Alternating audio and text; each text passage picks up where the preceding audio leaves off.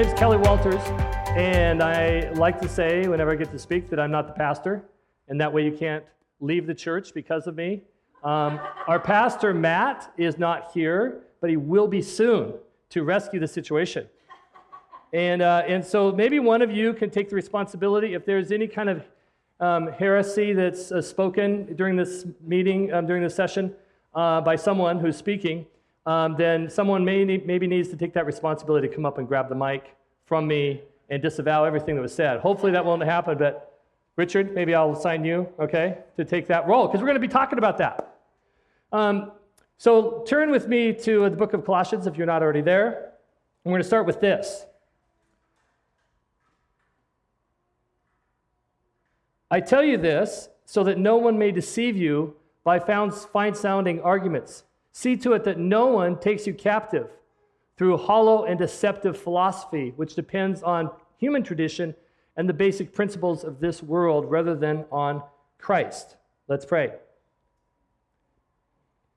Father, I pray with those of us who are here, those of us who are watching online, that you would open our eyes to see deception, to see hollow and empty philosophies based on the principles of this world rather than on you, and help us to turn our eyes to you and get on track where you are. Amen. I was thinking right before I came up here, if I were to speak any message during the last 2 years, this would be it. And so I want to say that to you to begin with, for you to kind of feel the weight of it from my perspective, and maybe it will speak something for you. 4 weeks ago, Matt spoke about the deception of conspiracy theories. And last week, Tracy warned against the deception of idolization of ideologies. It's a mouthful, but it's good. Today, we're going to look at 3 different forms of religious deception. So, why are we spending so much time warning against getting off track or falling away from Christ? Aren't we believers? Aren't we in good places? First of all, in many respects, the reason we're doing this is because the purpose of the letter of Colossians is why Paul wrote to that church. The central theme is the supremacy and the sufficiency of Christ. But it's in the context of a response to a heresy that was going on in that church at that time.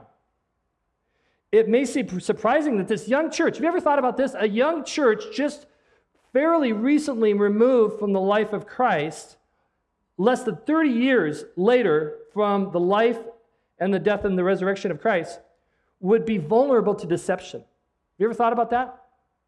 And not just that church, but many churches were vulnerable to deception.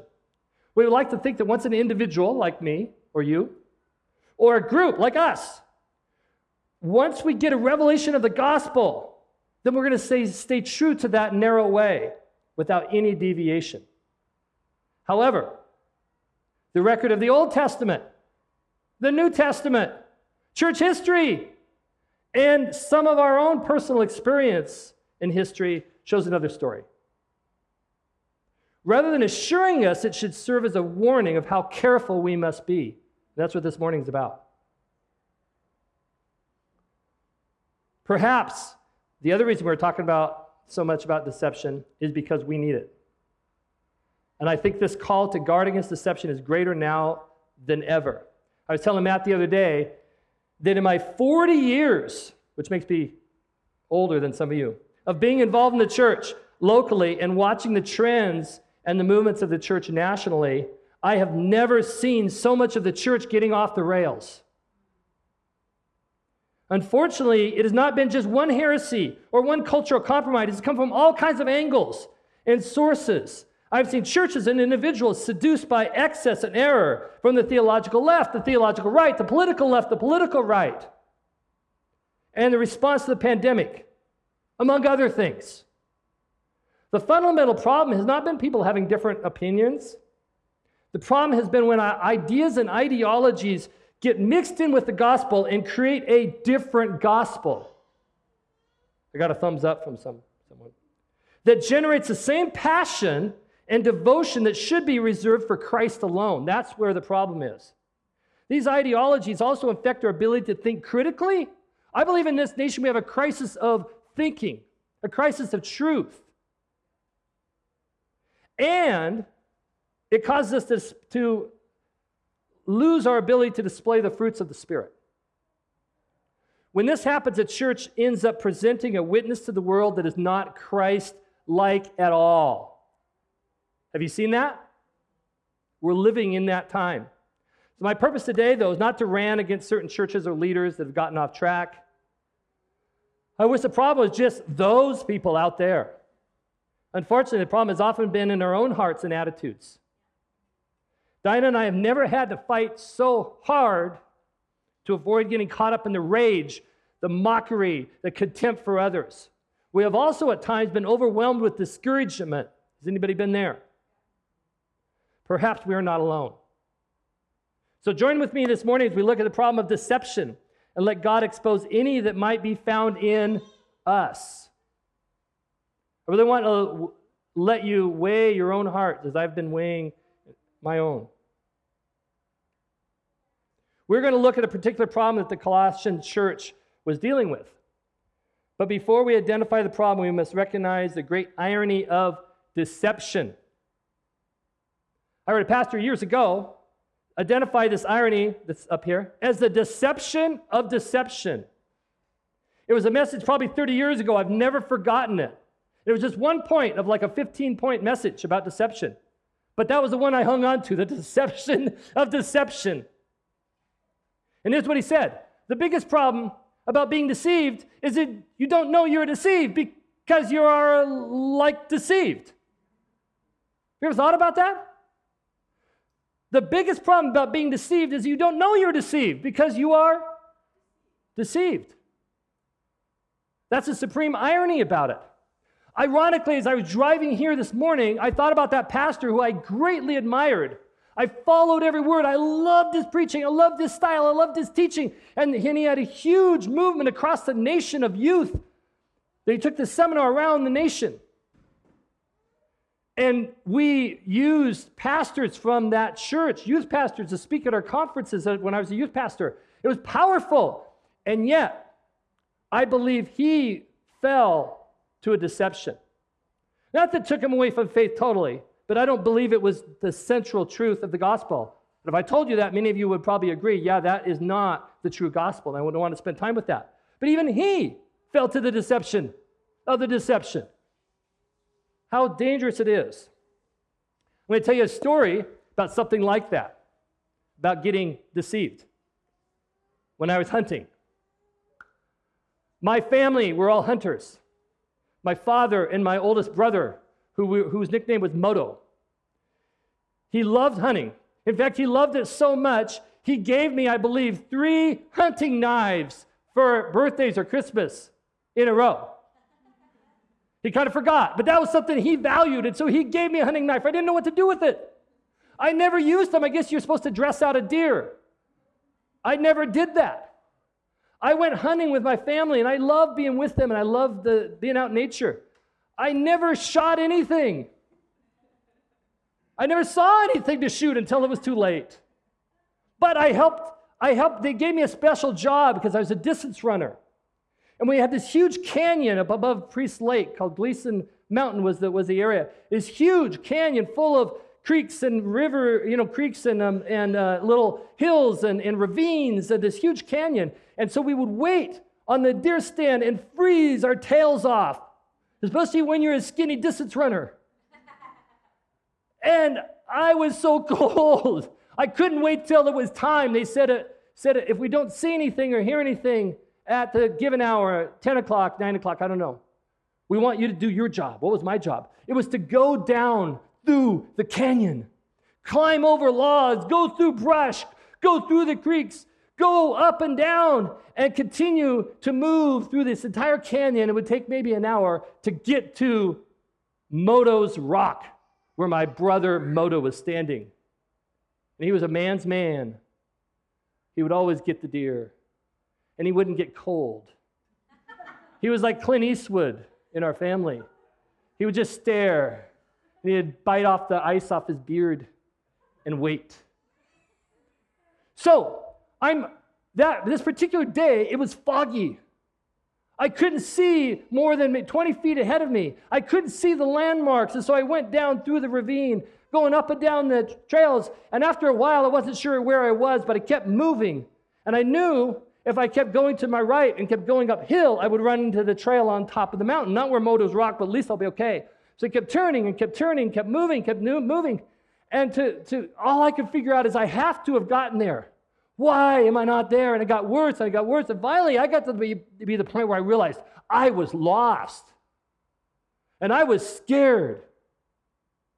And then I went for another 20 minutes. And finally I was more concerned about my life.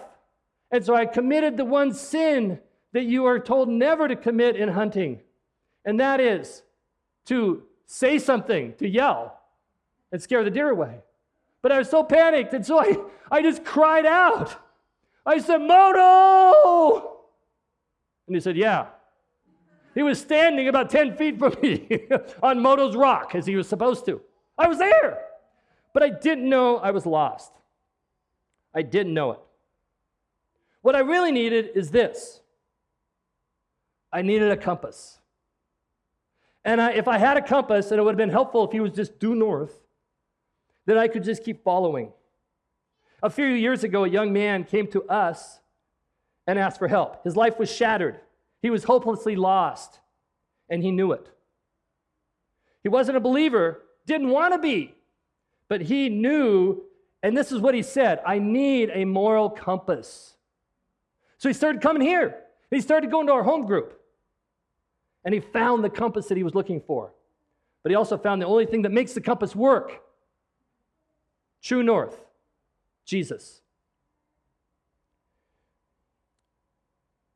The book of Colossians addresses a serious problem of that day, but it does mostly by pointing out the solution. The solution is Jesus. Solution is Christ.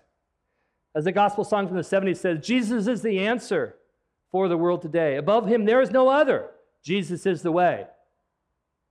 Jesus is true north. And if Jesus is true north, what deception is, what gets you off course is very simple. It's getting off true north. Now, you could be 1 degree off true north. You could be 180 degrees off true north. It's called true south. Bad. South for Satan. But anything off, in a sense, is deception. How many understand that? Now, here's a way to think about it, too. Deception is always this. Next slide. It's always Jesus plus or Jesus minus. Very simple. Jesus plus 1 degree to the right. Jesus plus 1 or minus 1 degree to the left. That's deception. Maybe minor deception. Maybe major deception. That's deception. John 1:14 says this. Jesus came from the Father full of grace and truth. So anytime, here's one way to think about it. Anytime I'm embracing something that is not full of truth, no matter how fine-sounding it may be, then it is not the way of Jesus. I'm very concerned that we have, as a culture, we have lost a commitment to truth. We're more committed to power, to our tribe, than we are to truth. A few months ago, I decided I don't want to repeat anything that I don't know is true. That I don't know is factually true. I want to be careful, and I want you to call me out on it. We're so careful we don't want to offend each other, which is good. But I'm giving you permission. Call me out. A few years ago, somebody called me out on this next point. It also has to be full of grace. Any stance I take, even full of truth, that is presented without grace is not the way of Jesus. Amen? And somebody called me out on that. They may not even remember they called me out. They're here. They called me out in a subtle way. And I realized, you're right.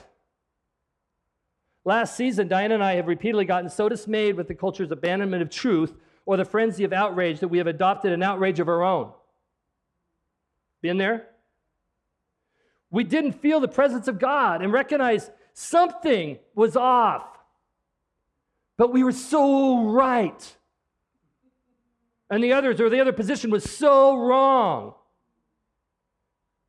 But somehow, we'd gotten off course. How can we find our way back? I'll give you two things that's helped us. Often, it was either the truth of God's word,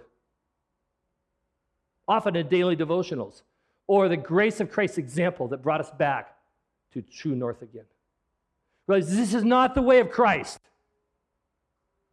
We should have a full nation of repentance, of people on their knees crying out to get their heart right, to get the truth right. Scholars apparently were not sure of the specific heresy that Paul referred to at the end of the second chapter. It's likely a description of different elements of the very real issue that was infecting the church in that season. But for our application, what we're going to do is we're going to take this later section in chapter 2, which you can look at. We're going to break it into 3 different parts. We're going to look at this. We're going to look at 3 religious ways that we get deceived and can feel good about it. The first, this is from Colossians 2, 16 to 23. The first is the deception of ritual. It says this, therefore, do not let anyone judge you by what you eat or drink or in regard to a religious festival or a new moon celebration or a Sabbath day. These are a shadow of the things to come. The reality, however, is found in Christ. Especially in the first century of the church, it was very tempting for Jewish believers to get pulled back into putting their trust into religious observance rather than Christ. There's something comforting and nostalgic about religious ritual. It's certainly part of the appeal of liturgical churches. It can ease my guilt, smooth my troubled soul. I don't have to wrestle with God. Listen to him. Repent when I'm convicted.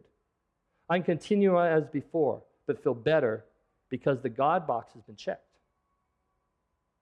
Now, in our type of church, it may be going to church regularly, being in a small group, having a regular devotional time. Have you ever been doing those things faithfully but not been seeking God?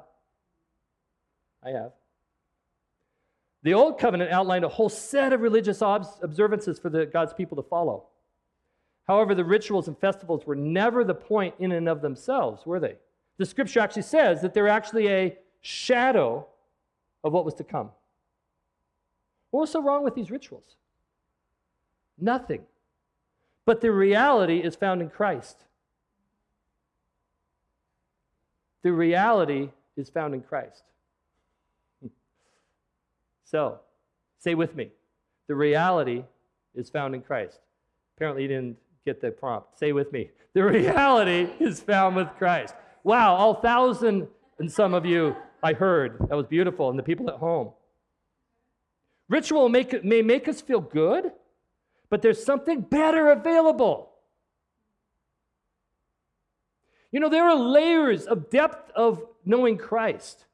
And I think sometimes, like the kids in the video game, Ben, you get to level 2 and you feel it's pretty good, and then you kind of get bored with that level until you conquer that level and get to level 3, 4, 5, 6, and then it keeps developing, I've heard. But Space Invaders didn't develop very far when I was playing a video game. Okay, so what we need to do is not look for something else or just settle. We need to keep digging and searching and growing. There's deeper levels. We must not settle to just get comforted. Jesus did his work to see us set free and transformed. We must not settle for anything less. Jesus called us to follow him. For the Christ follower, that is the one and overarching rule for life. He is true north. Only following him to truly satisfy. So we got the deception of ritual. Second, the deception of what Matt called the YouTube prophet. Now, I was kind of thinking right before, there's hardly any people here. But what if somebody posts this on YouTube? I don't know how to do that, Richard. Somebody posts this on YouTube, and it goes viral. It goes around the world. People start following. They send messages to this church. Kelly the prophet. I want to hear more. Diana, I heard paid somebody $50 to come here. But if I'm the YouTube prophet, many people will tune in. It wasn't true, I don't think, but that's what Richard told me. So I'm calling it the YouTube prophet. It says in the scripture, it says this: do not let anyone who delights in false humility and the worship of angels disqualify you for the prize. Such a person goes into great detail about what he has seen, and his unspiritual mind puffs him up with the idle notions. He has lost connection with the head from the whole body, supported and held together by its ligaments, and its sinews grows as God causes it to grow. Now, this trap, I believe, is especially tempting for those of us who believe in the gift of prophecy and supernatural manifestations of the Spirit. This type of church, we believe in that. It's especially a trap for us. It's quite intoxicating to experience the presence of God and see the evidence of the gifts of the Spirit through someone. Us charismatics, if you know that term, are thirsty for more of the Spirit and longing for a deeper revelation of God. And I just said, that's good. Then along comes someone who claims to have special knowledge or spiritual insight. Then they may call us to follow them in this new way. Yes, Jesus, but Jesus plus this deeper revelation. So I'm going to give you some signs of the YouTube prophet being off. Number one, it's in the scripture, false humility. He may claim to be just like you and me, but everything in his tone, attitude, criticism of others, and distancing from common people speak of his pride. I've seen several churches get off track. We've experienced several experiences where churches have gotten off. In every case, pride was very evident in the key leader. There is a celebrity pastor recently, back east, who was exposed and lost his position, lost his following. He was not only a celebrity pastor, he was a pastor of celebrities. He was hip, he was cool. And there were some good things that were happening. But when I was reading about, he had the double life. He was living in an immoral relationship. He had an immoral relationship outside of his marriage. But when I was reading about it and saw some interviews about it, about the situation, about the scandal, it was really interesting because apparently like interns who worked in this church, who wanted to work for this guy because he was so amazing, they were instructed, don't talk to him unless he talks to you. Don't look at him in the face. He would come, he would do his thing, and then he'd leave. He was the YouTube prophet. There's something wrong with that. And they should have seen it, and they even talk about it now. We should have seen something was wrong. They didn't have to know about all the things going on behind the scenes. They could see how he was relating. You guys follow? Something wrong. We need to test the spirit. Second, special revelation. He goes into great detail about what he has seen. The focus is not on the clear word of God, but special insight has only been given to him. Mormon founder Joseph Smith, know him? Claims to have been visited by the angel Moroni and given golden tablets with greater revelation. Now, most of us scoff at him having an angel visit him. Maybe an angel did. An angel of darkness. Seriously. The point is not whether an angel visited him or not, or if he had that experience or not. The point is what is it the gospel? And the Apostle Paul says an amazing thing that I love. He says, if we or an angel or anyone else come and preach any different gospel, let them be accursed. Paul is saying, as soon as I start to get off, mark it. Don't follow. And I would say that I know Matt well enough to know Matt would agree. So everybody, listen, as soon as Matt starts to get off, we're leaving. Or we're calling him out first, okay? How many agree? Let's do it. Healthy churches aren't following a specific leader. They're following true north. Yeah, some of you got it. Jesus. You learn well at Sunday school. Now, the last thing about this YouTube prophet, they're not connected to the head or the body. This is huge. I get concerned. Now listen to this, all of you throng. I get concerned anytime an individual at church seem to only quote the same author or leader. Ever heard that? I'm serious. No matter how godly that leader may be, I'm concerned when that leader also is not being influenced by other leaders. And we can tell how a leader is connected to the head by this. We just talked about this earlier. The truth test and the grace test. We are called to test prophecies to see if they are true. If they turn out to be true, and if they line up with the Word of God, that's the standard, the easiest standard of truth. If they don't, we're to throw out them or their teachings as false prophecies. Amen? It goes for anybody. That's the call. Second, we are called to test the Spirit. In 1 John 4:1, it says, test the spirits to see if they are from God.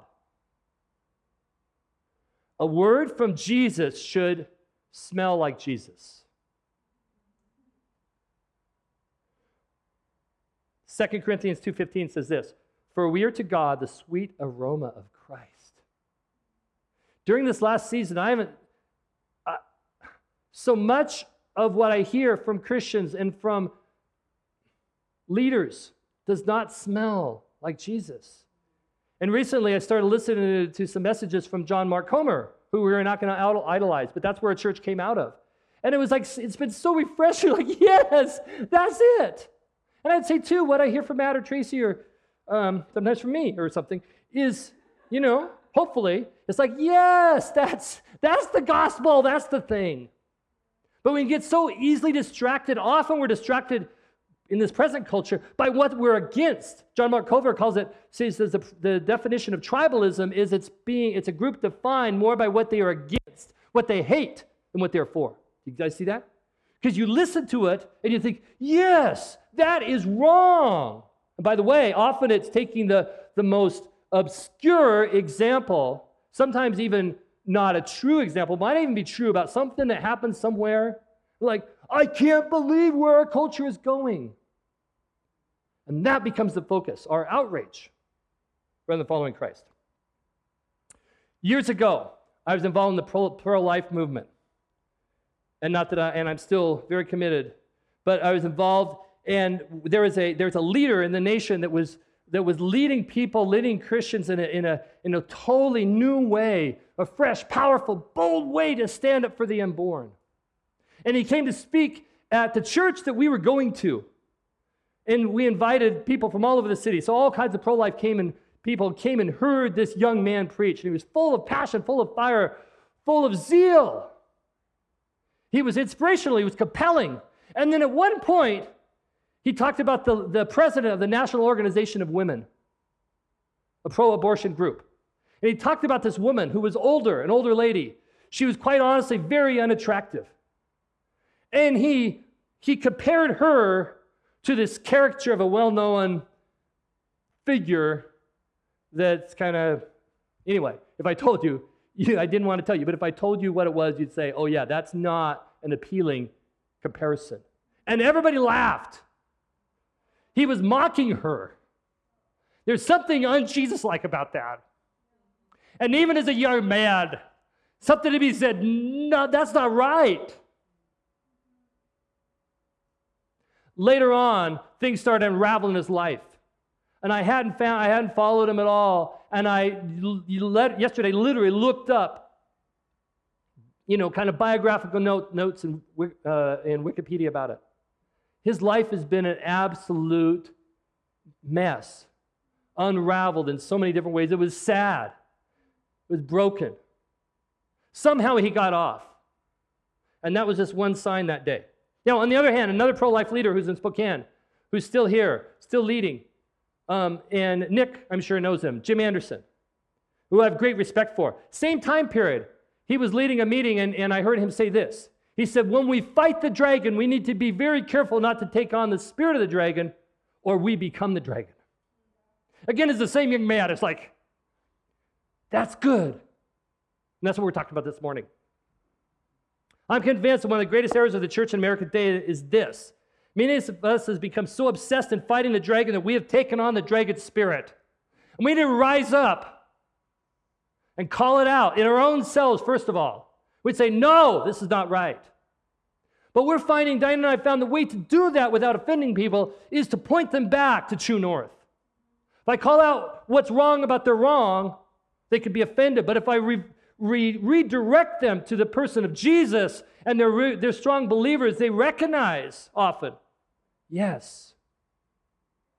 Because that tells us how we're going off, is it's not the standard. We are thinking that we are fighting a holy war, but we're not fighting it in a holy way. Have you found yourself there? I have. So, what's the solution to the YouTube prophet guy? You're getting it. That's the solution. We should be testing. He may have great things to say. Well, listen. What lines up with Jesus? Follow. Be inspired. Colossians 2:3 says, there's a mystery of God in whom are hidden all the treasures of wisdom and knowledge. His name is Jesus. The problem is always getting off true north. The solution is simple, getting back to true north. It says, and you have been raised with Christ. Set your hearts on things above, where Christ is seated at the right hand of God. This is the section we're going to hit next, that Matt's going to come and preach next week. So everybody's got to be here. Invite all of your friends. Invite your neighbors. All of Spokane, if we can fit. Because it's going to be a great message. Diana and I have been coming back to this over and over again. Now, don't show this next slide yet, because it's out of order a little bit. So, there's 3 religious ways to get deceived and feel good about it. The deception of ritual, and this is the last one we're going to talk about. Deception of the YouTube prophet. And finally, the deception of extra rules.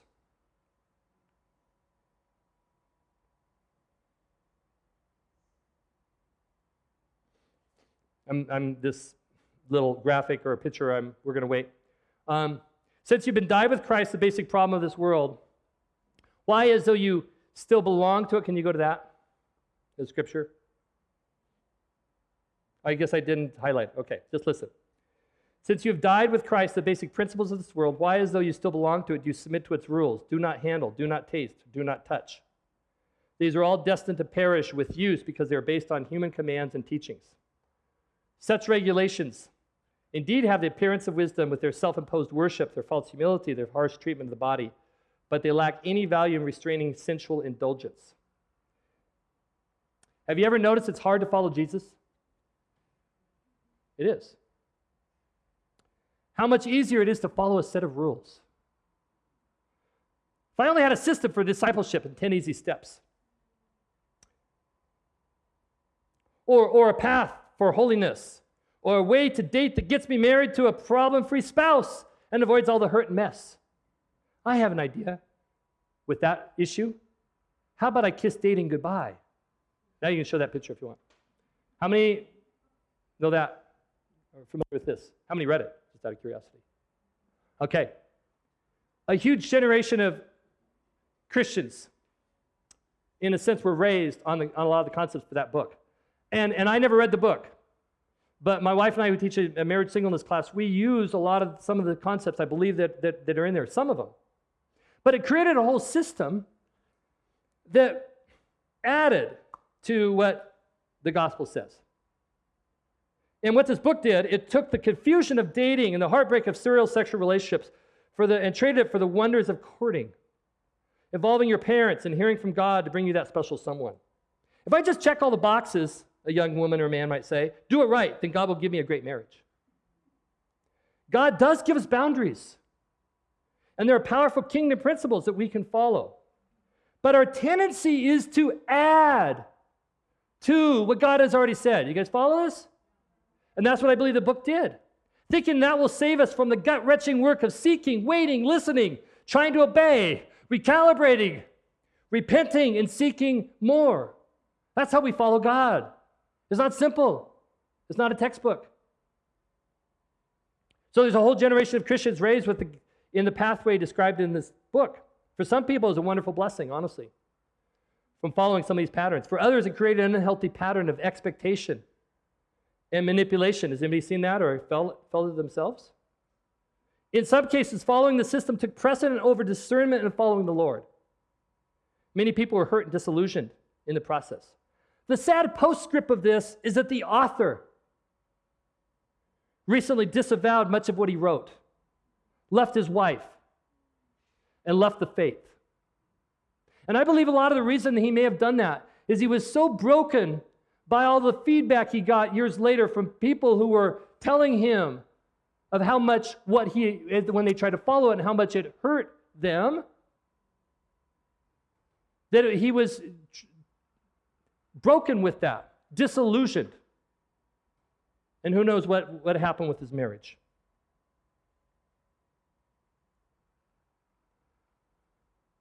There's a solution to the deception of extra rules.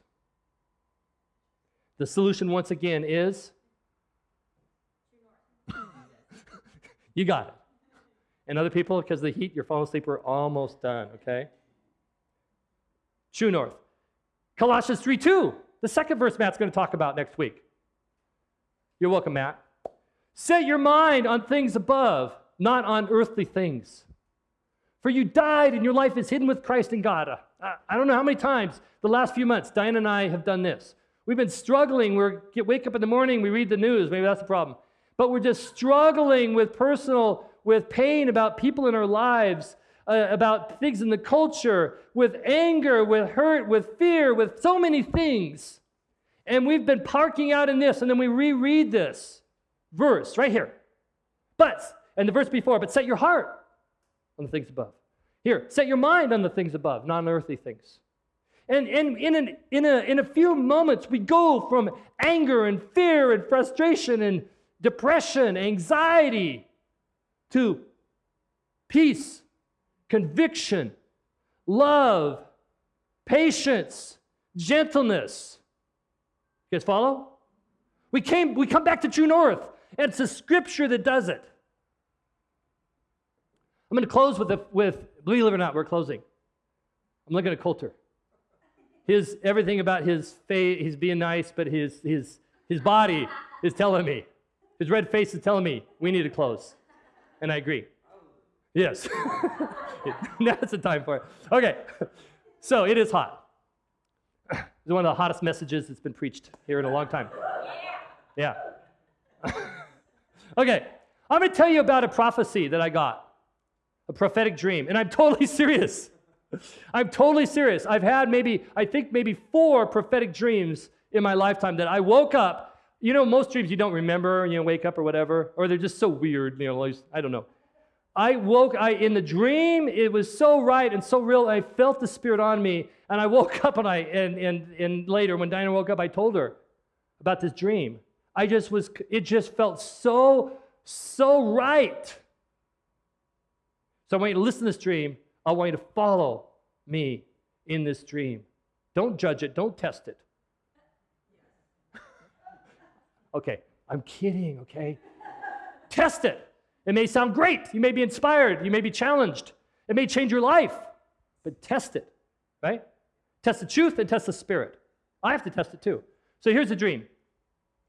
I'm in somewhere, as dreams are. You don't know exactly where you are, but here's the setting. It's like we're in the mall that people used to go to shop. Like a mall kind of setting, and there's kind of some stairways and some escalators and some balconies and different floors and some open areas like that. You guys follow? Some rooms.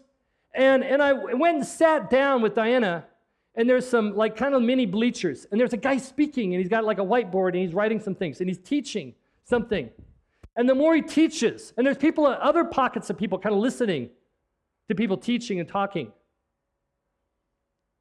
And I believe this may be a picture of the church.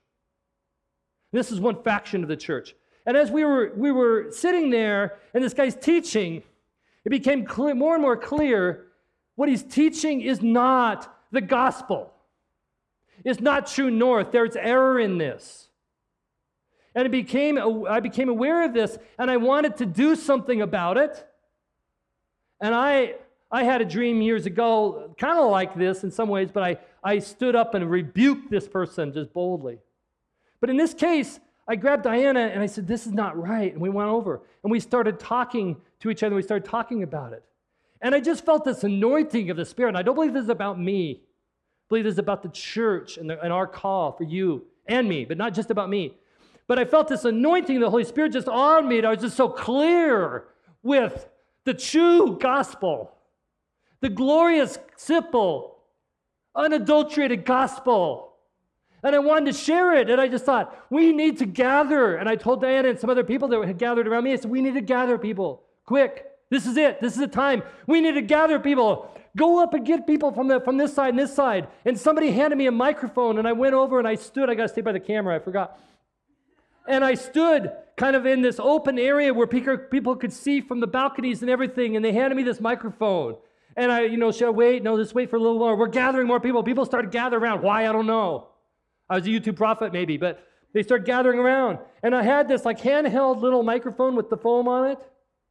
And I was going to share the gospel, and I was just so sure that it was just going to set people free, and people are going to be redirected from their deception. This is a chance. This is a chance for the church to rise up and come back to true north. And I was about to share that. And it happens in dreams like this. The foam microphone was by my mouth, and I was about to share, and it's kind of waiting, and I started to kind of nibble on the foam for some reason. That's gross. That was the end of the dream. So, it wouldn't be a dream if I didn't have some weird thing happen. So why am I telling you this? Because I believe that I want this morning, with all the people that are here and everything, but I believe that God would want to call the church back, gather people, and gather them not to this person, that person, or this denomination, or this movement, or this, but back to true north, back to the Jesus movement. There was a true revival when we were growing up, when Jenny and Tracy were growing up, that we got caught up and we got saved, and we caught a version of the Jesus virus that hasn't left us. It was a serious version of it. It was called the Jesus People movement. I don't think God is going to do the same thing in the same way, but he's going to do something that's calling people back to the simple truth of Jesus. So I'm aching for revival to be pure Jesus. I like that we came out of a Jesus church. Let's wake up every day and seek to follow Jesus. Nothing more and nothing less. Let's pray.